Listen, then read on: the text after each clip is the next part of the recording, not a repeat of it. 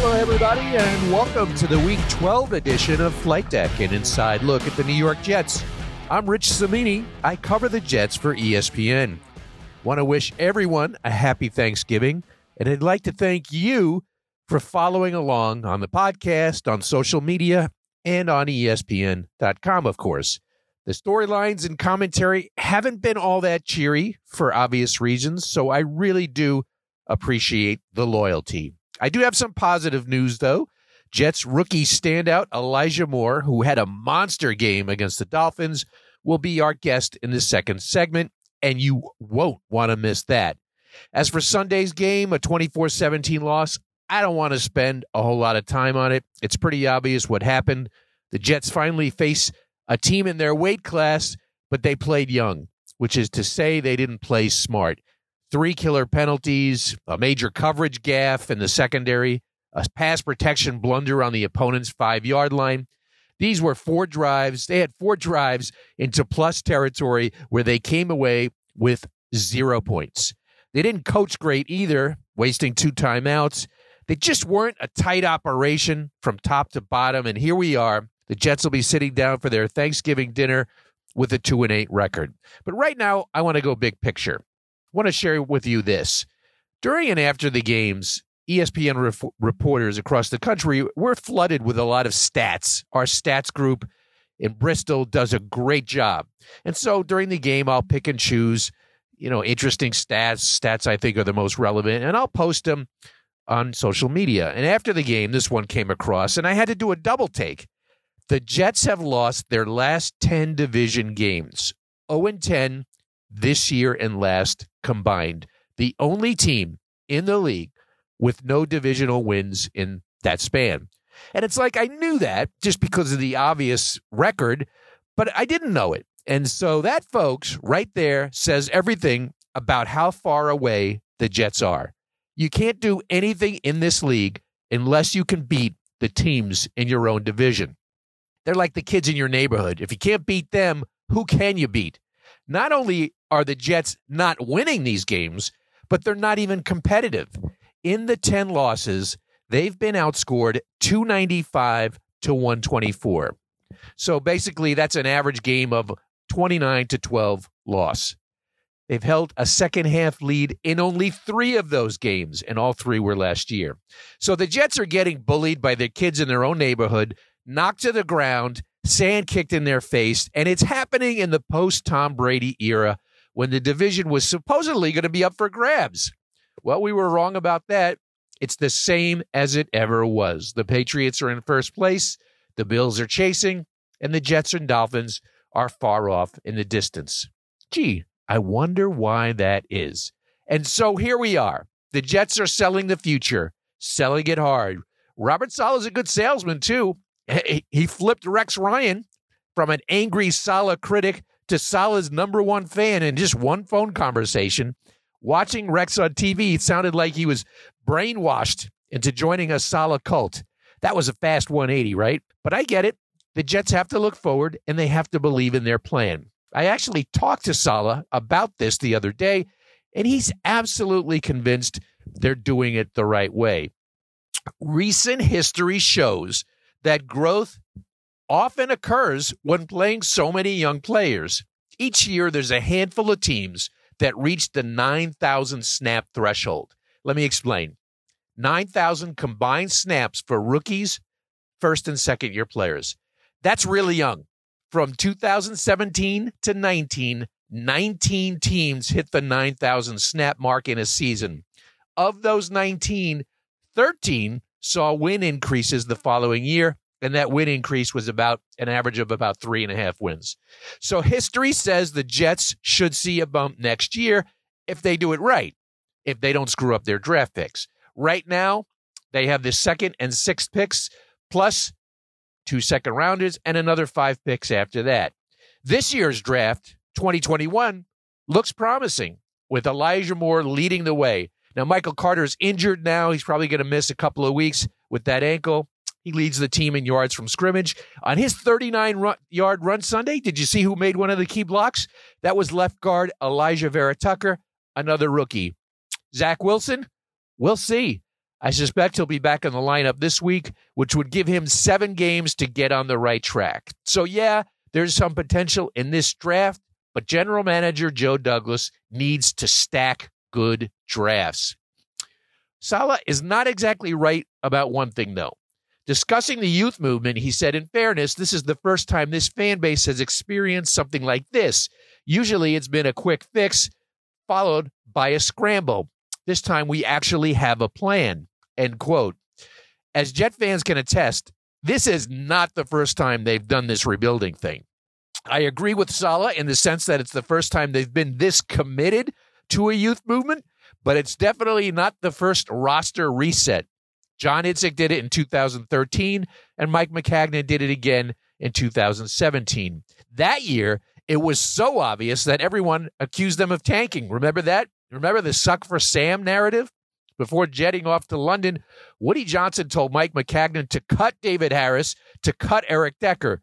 They had big salaries, and Johnson couldn't understand why they were still on the roster. So out of the blue, in the middle of a June minicamp, team officials called Harris, one of their best soldiers ever, out of the locker room and told him he was being cut. Talk about awkward and unceremonious. They told the fans to be patient back then. Hang in there. It would pay big dividends down the road. They were empty promises, as you know. They never got better, and here we are again, another rebuilding phase. Now, that was before Saleh's time. It was before Douglas's time, so you can't blame them for that mess. This is their shot to fix the mess, and they should get that chance to do it their own way. But don't tell Jets fans they haven't been through this before. They've been living it for 50 years.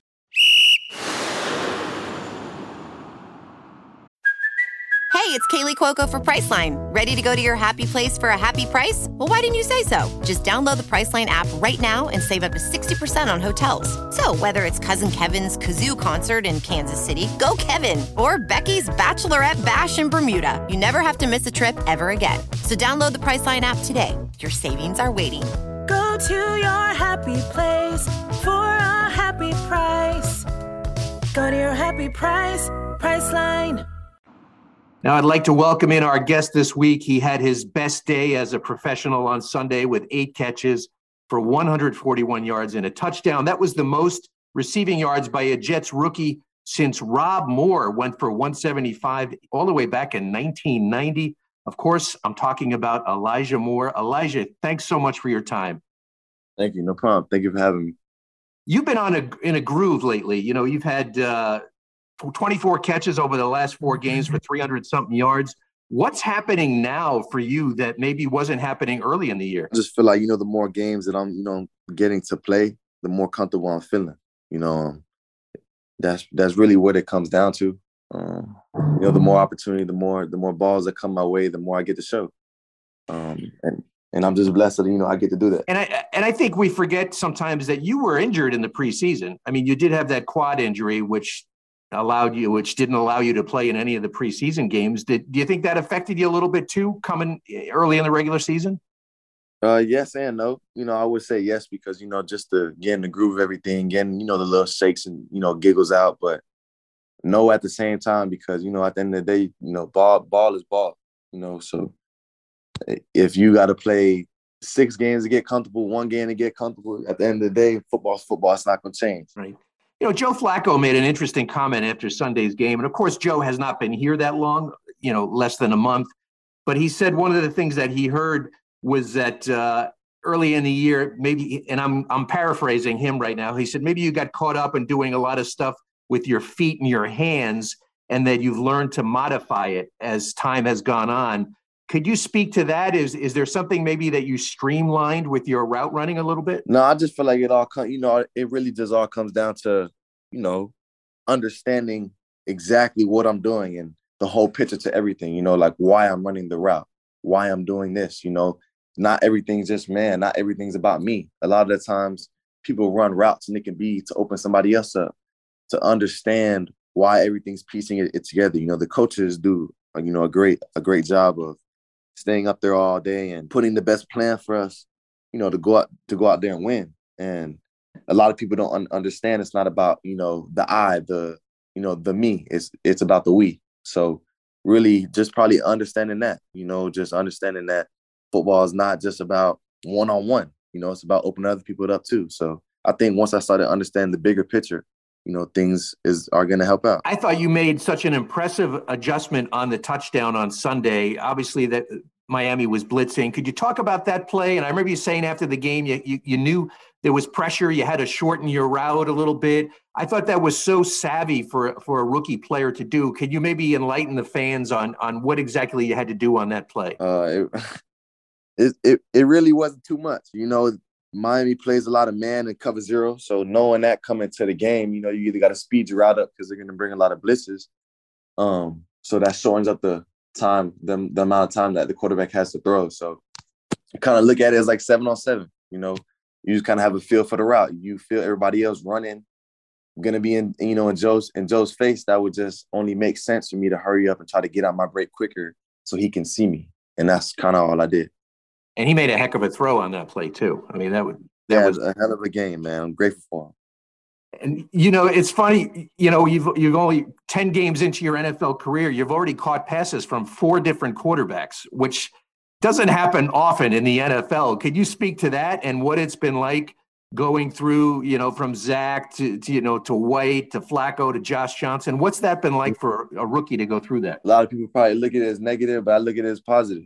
If you can do it with anybody, then, man, you really can't be stopped. So it's just, it's giving me more of a confidence that it doesn't matter who's in there. If you grind with us, then, I guess you fit the picture.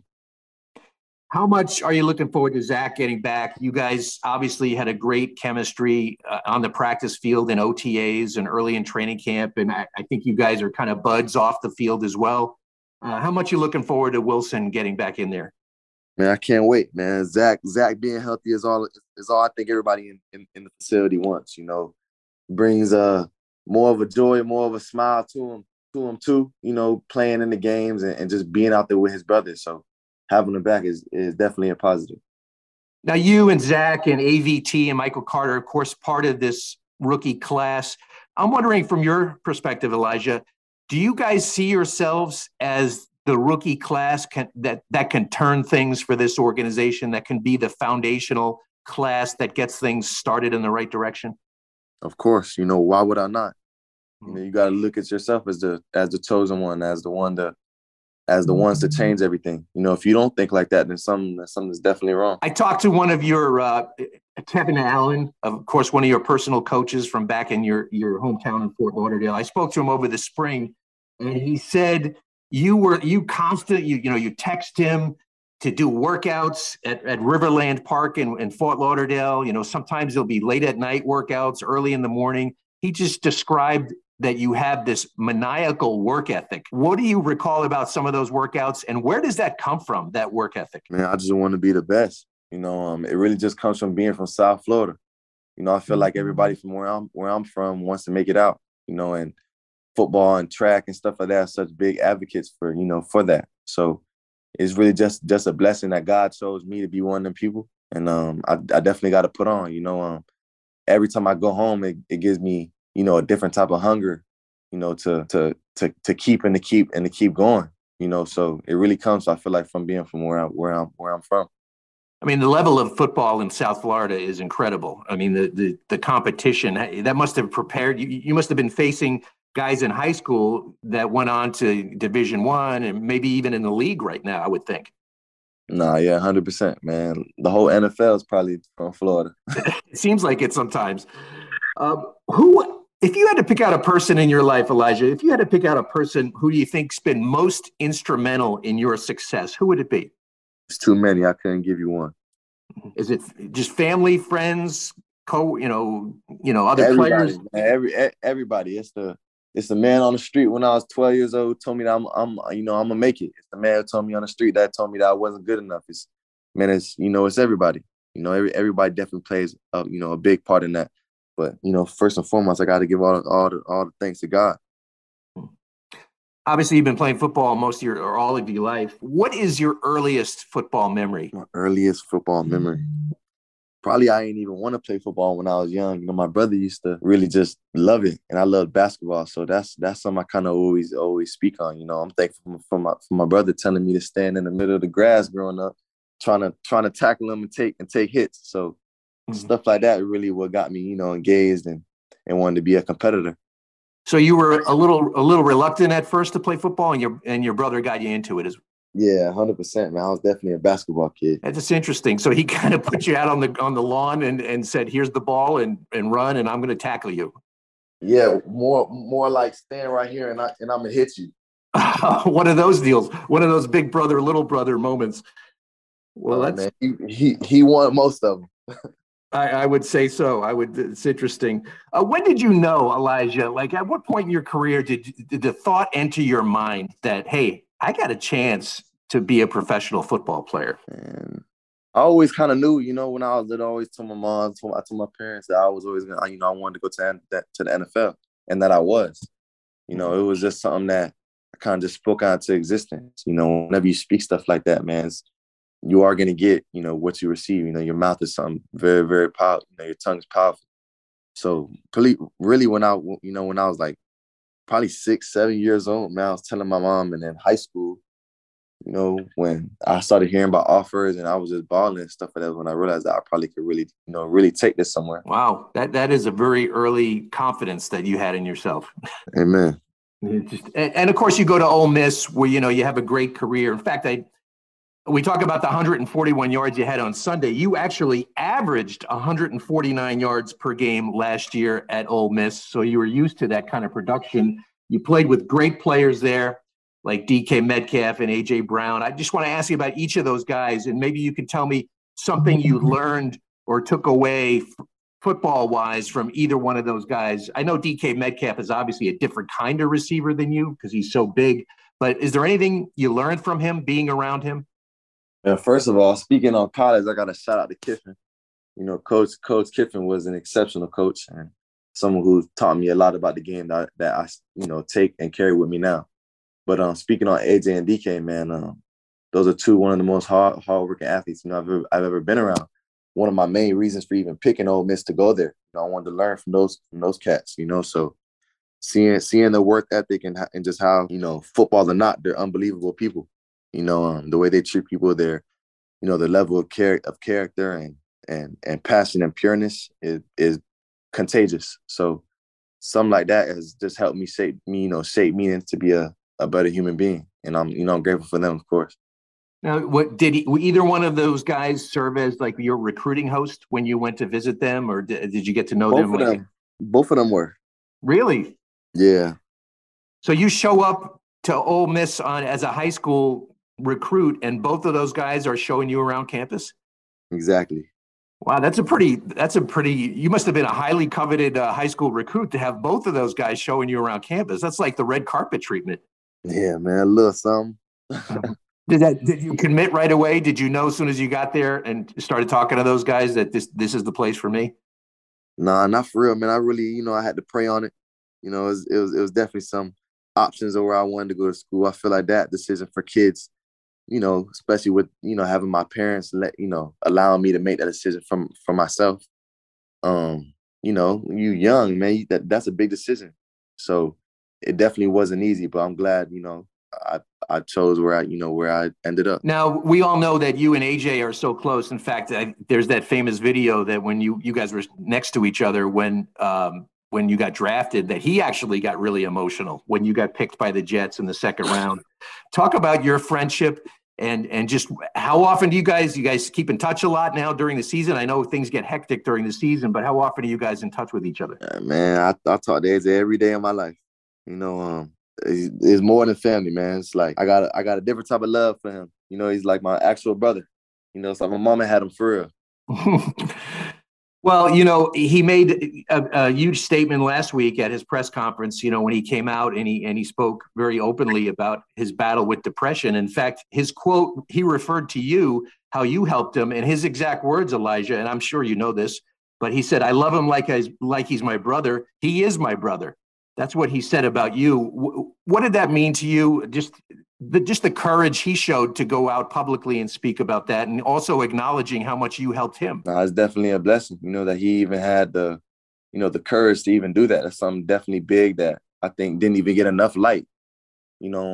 People, us athletes go through things and people don't even realize that all these kids want to be like us and be us, but some of these athletes don't even want to be themselves, so really, really just him speaking on that and having the courage to give somebody else that confidence and, and to help and even speak on me. He didn't have to do that. I didn't want no light for that.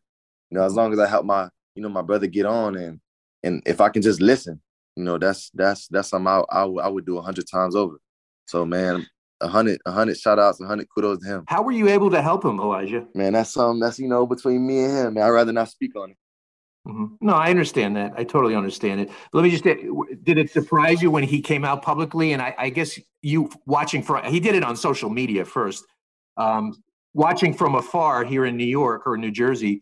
I just wondered when that happened, like just what kind of emotions went through your body and just, your initial reaction when he did it. It was just a great moment. It was just something that I told you again that didn't really get enough light as it, probably should have, but it's all gonna come full circle. We give everything to God, so it's nothing we really worry about. I'm just proud of him. He also said at the beginning of the year that he would bet one of his checks that you would win Offensive Rookie of the Year. Now I know you got off to a little bit of a slow start, but is that still in the cards? Do you think that could still happen the way you've been playing lately? Of course, man. It's the goal. I wouldn't change it. My mindset doesn't change. Mm-hmm. So I just I stick with what I stick with. There's obstacles are gonna come. You got to know that, but I'm always going to overcome because I'm not going to stop. And just lastly, Elijah, obviously the year has not gone well from a one-loss record at 2-8, not what you had in mind. But what do you hope for the last few games of the year as we get down to the stretch, the last 7 games? What do you see for yourself, and what do you see for this offense over the final 7? Just to finish strong, man, to get closer with my brothers on the team. To win and, to have smiles at the end of the day, man. Football is a child's game, man. We just got to have fun. Life is too short to not be smiling, to be leaving these games, happy, spending time with our families and smiling. So that's the main thing. And speaking of families, got to ask you a Thanksgiving question. So what's Elijah Moore's Thanksgiving going to look like this year? Do you have a tradition, like a family tradition that you've had in the past? Usually it's a lot of people, it revolves around football. What about you? What's going to be like this? Of course, you have practice on Thursday. You have to take care of your job, but what are you going to be doing on Thursday? Man, I'll just go with the flow. Usually I link up with the fam and stuff like that, but we got business to handle. So I'm going to probably have a good plate of food, man, watch some football or something, man, and just kick my feet up. Well, I can certainly relate to that. That's what I do every year as well. So, Elijah Moore, thank you so much for your time. We really appreciate it. Continued success for the remainder of the season. Likewise. Thank you.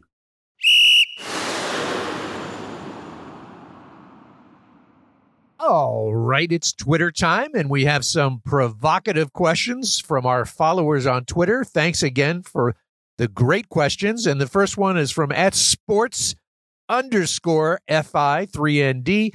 With Elijah Moore's breakout game against Miami showing signs as a premier wide receiver in this offense, who was your favorite Jets receiver that you've covered during your tenure on the Jet Beat? Also, who does Moore's game remind you of from other notable receivers that you've seen? Well, here's my ideal wide receiver. If I could combine all these traits into one receiver, I'd have one hell of a wide receiver. I'd have a Pro Football Hall of Famer. I would take Al Toon's grace, Lavernius Golds' toughness, Brandon Marshall's power, Keyshawn Johnson's competitiveness, Wayne Krebet's hands, and Santana Moss's speed. Put all that together, I'll play anybody. I'd have one heck of a wide receiver. Now, for Elijah Moore, I think he reminds me a lot of Santana Moss, just from a body type, about 5'10", excellent route runner, just so smooth in and out of his cuts. So that would be the guy who I would most associate with, at least in terms of a Jet comparison. Next one from @Alito Bit Lazy. What were your takeaways on LDT? We're talking, of course, about Lawrence Duvernay-Tardif and his first week back following 2 years off. He goes, I think he looked like he was dominating, and I was impressed, but I didn't pay attention to every one of his plays. Well, let me throw out some knowledge for you on this. So he did really well as a run blocker, according to our ESPN stat metrics, which, is somewhat subjective. We try to be as objective as we can be with the data we accumulate, but he was ranked 9th out of 57 guards this week in week 11 in run blocking. That's pretty good. Pretty good for a guy who hasn't played in a while. Now, pass blocking, kind of middle of the pack. He was 34th out of 54 guards across the league this week. He did have 6 first pressures and 1 sack, which is not great. But all things considered, I thought it was a good weekend for LDT. And, look at the Chiefs. Obviously, the Jets got him from the Chiefs. They just cut Dan Brown last week. He's the guy who was involved in this trade. So Joe Douglas does have a knack of making good trades. It seems like the guys he traded away recently really haven't panned out, and I'm thinking, of course, of mostly Sam Darnold. Daniel Brown gets cut, of course, not exactly a big name, household name there, but still. So a promising first step for LDT. I think you're going to see him in the lineup for as long as he stays healthy. Next question, at Dennis K. Harris. All perennial losing teams have one thing in common: poor ownership. The Jets have been through countless heads coaches, players, GMs. We can't continue to blame them. Is there any chance we could get a billboard like the Idzik one for Woody Johnson to sell the team and have a Packer-style ownership? Well, obviously, Woody Johnson is not going to sell the team, which is probably valued at least at a couple of $1 billion right now. He's not going to do that. I think he's probably setting the stage for his younger son to take over someday. But, you make some interesting points. Woody Johnson made the playoffs in 6 of his first 11 years as an owner. I think a lot of that was the fact that Bill Parcells set up the organization when he left. And I think Woody Johnson was kind of riding the coattails of Bill Parcells there a little bit. Now, he did have those 2 years with Rex Ryan, so I give credit to Woody Johnson for that. That was, of course, 09 and 10. But now they are involved. And they are mired in the longest playoff drought in the league, longest active playoff drought. He's made some horrible decisions regarding coaches and GMs. He was all in on Tebow. He wanted Revis a second time and threw ridiculous money at him. And the team is just stuck in an endless rebuilding cycle. The fans are just frustrated, and that frustration is warranted. So I think you have every right to be upset at Woody Johnson. Now, granted, he was away for 3 years. His brother Christopher was running the show. But taken as a whole over the last 20 years, you have every right to be upset with ownership of this team. At Dan Schnock's question, the lack of attention to some details is concerning, even for a first-year head coach. The delay penalties at inopportune moments are a glaring example of that. It seems to me that a head coach either has this attention to detail or they don't. What do you think? Well, they did have 2 wasted timeouts on Sunday. They were having confusion with their substitution, and that's on coaching. And Robert Saleh said that after the game. It's on coaching, and they got to get it fixed. In terms of the delay penalties, the Jets have 4 delay penalties this year, and I looked it up. The high is 6. The Detroit Lions have 6 delay penalties. There are 9 teams with 5 or 6. So the Jets are right in that 10 to whatever group. And it's interesting to note the Patriots, obviously a very well-coached team with Bill Belichick and Josh McDaniels, they have 5 delay penalties, one more than the Jets. And a rookie quarterback has something to do with that. So the Jets aren't alone in that fact. So I think on paper, the stats don't indicate a lack of attention to detail, but I think in terms of the eye test, I think at times there is a lack of attention to detail with some wasted timeouts and some inopportune mistakes. So I think you're on to something there. Next question, at Monty1 Capoletti. I have read that the defense will likely have 5 to 7 new starters next year. Assuming you agree, which 5 to 7 guys are out in your opinion? Well, let me just say the ones I think will be back as starters. Of course, Carl Lawson coming back from the injury, Quinnen Williams, JFM, CJ Mosley, Bryce Hall, and I think Michael Carter the second. So that's 1, 2, 3, 4, 5. So that's 6 right there if you count Carter as a starter. I think guys like Rankins and Ashton Davis are kind of borderline, but the rest is wide open.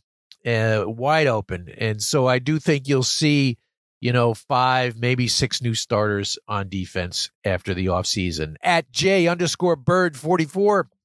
Hi, Rich. Curious as to what made Rex Ryan publicly change his tune on Salah's strategy for turning the Jets around. Any additional insight would be great. Thanks, and go Orange. One of my fellow Cuse guys here with the question.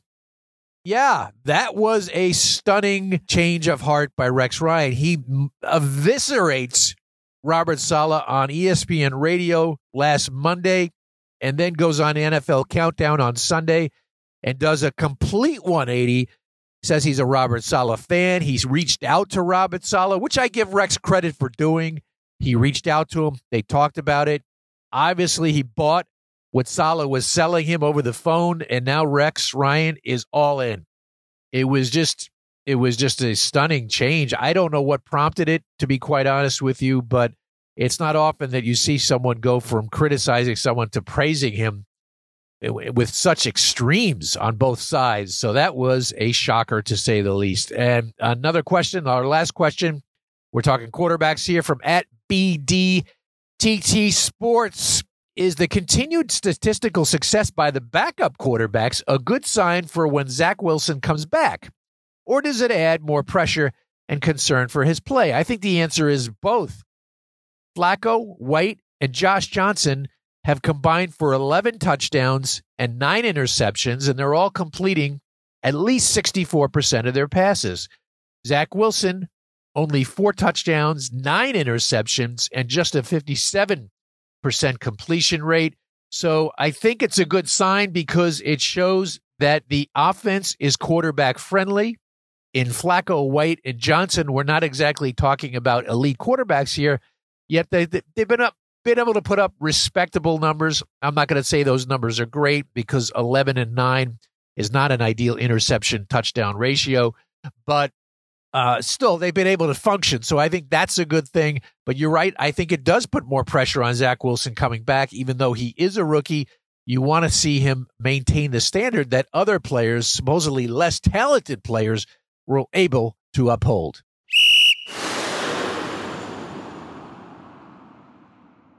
It's Thanksgiving week, and for many reasons, I always think back to 1995. Now, this might be a frightening thought for some Jet fans, but there are some parallels between then and now. Back then, the Jets were a 2-win team under a first-year coach, Rich Kotite. Now, they're a 2-win team under a first-year coach in Robert Saleh. Back then, it was a road trip to Seattle. This week, it's a road trip to Houston. Back then, team owner Leon Hess, who attended every practice on Thanksgiving Day, gathered his players on the field and delivered a fiery pep talk about the importance of playing for pride. And he concluded his speech by telling the players, quote, "Let's go out and show them we're not a bunch of horses' asses," end quote. It made huge headlines in the New York papers the next day. Actually, if it happened now, the video of the speech would have gone viral instantly. Sure enough, they listened. The Jets upset a mediocre Seattle team and then promptly lost the rest of their games. Memories. Maybe Woody Johnson should take a page out of his predecessor's playbook and give a horse's asses speech, although I don't think he has that kind of gumption. Full disclosure, I did not witness the Hess speech. I was on the Jets beat for Newsday at the time, but I had more important matters on my mind. I was in a Long Island hospital because my son Matt was born that day. Happy birthday to Matt, and happy Thanksgiving to everyone. Thanks again for listening. I want to thank our guest this week, Elijah Moore, our producer, Jeff Scopin. Enjoy the holiday, and we'll talk to you next week on Flight Deck.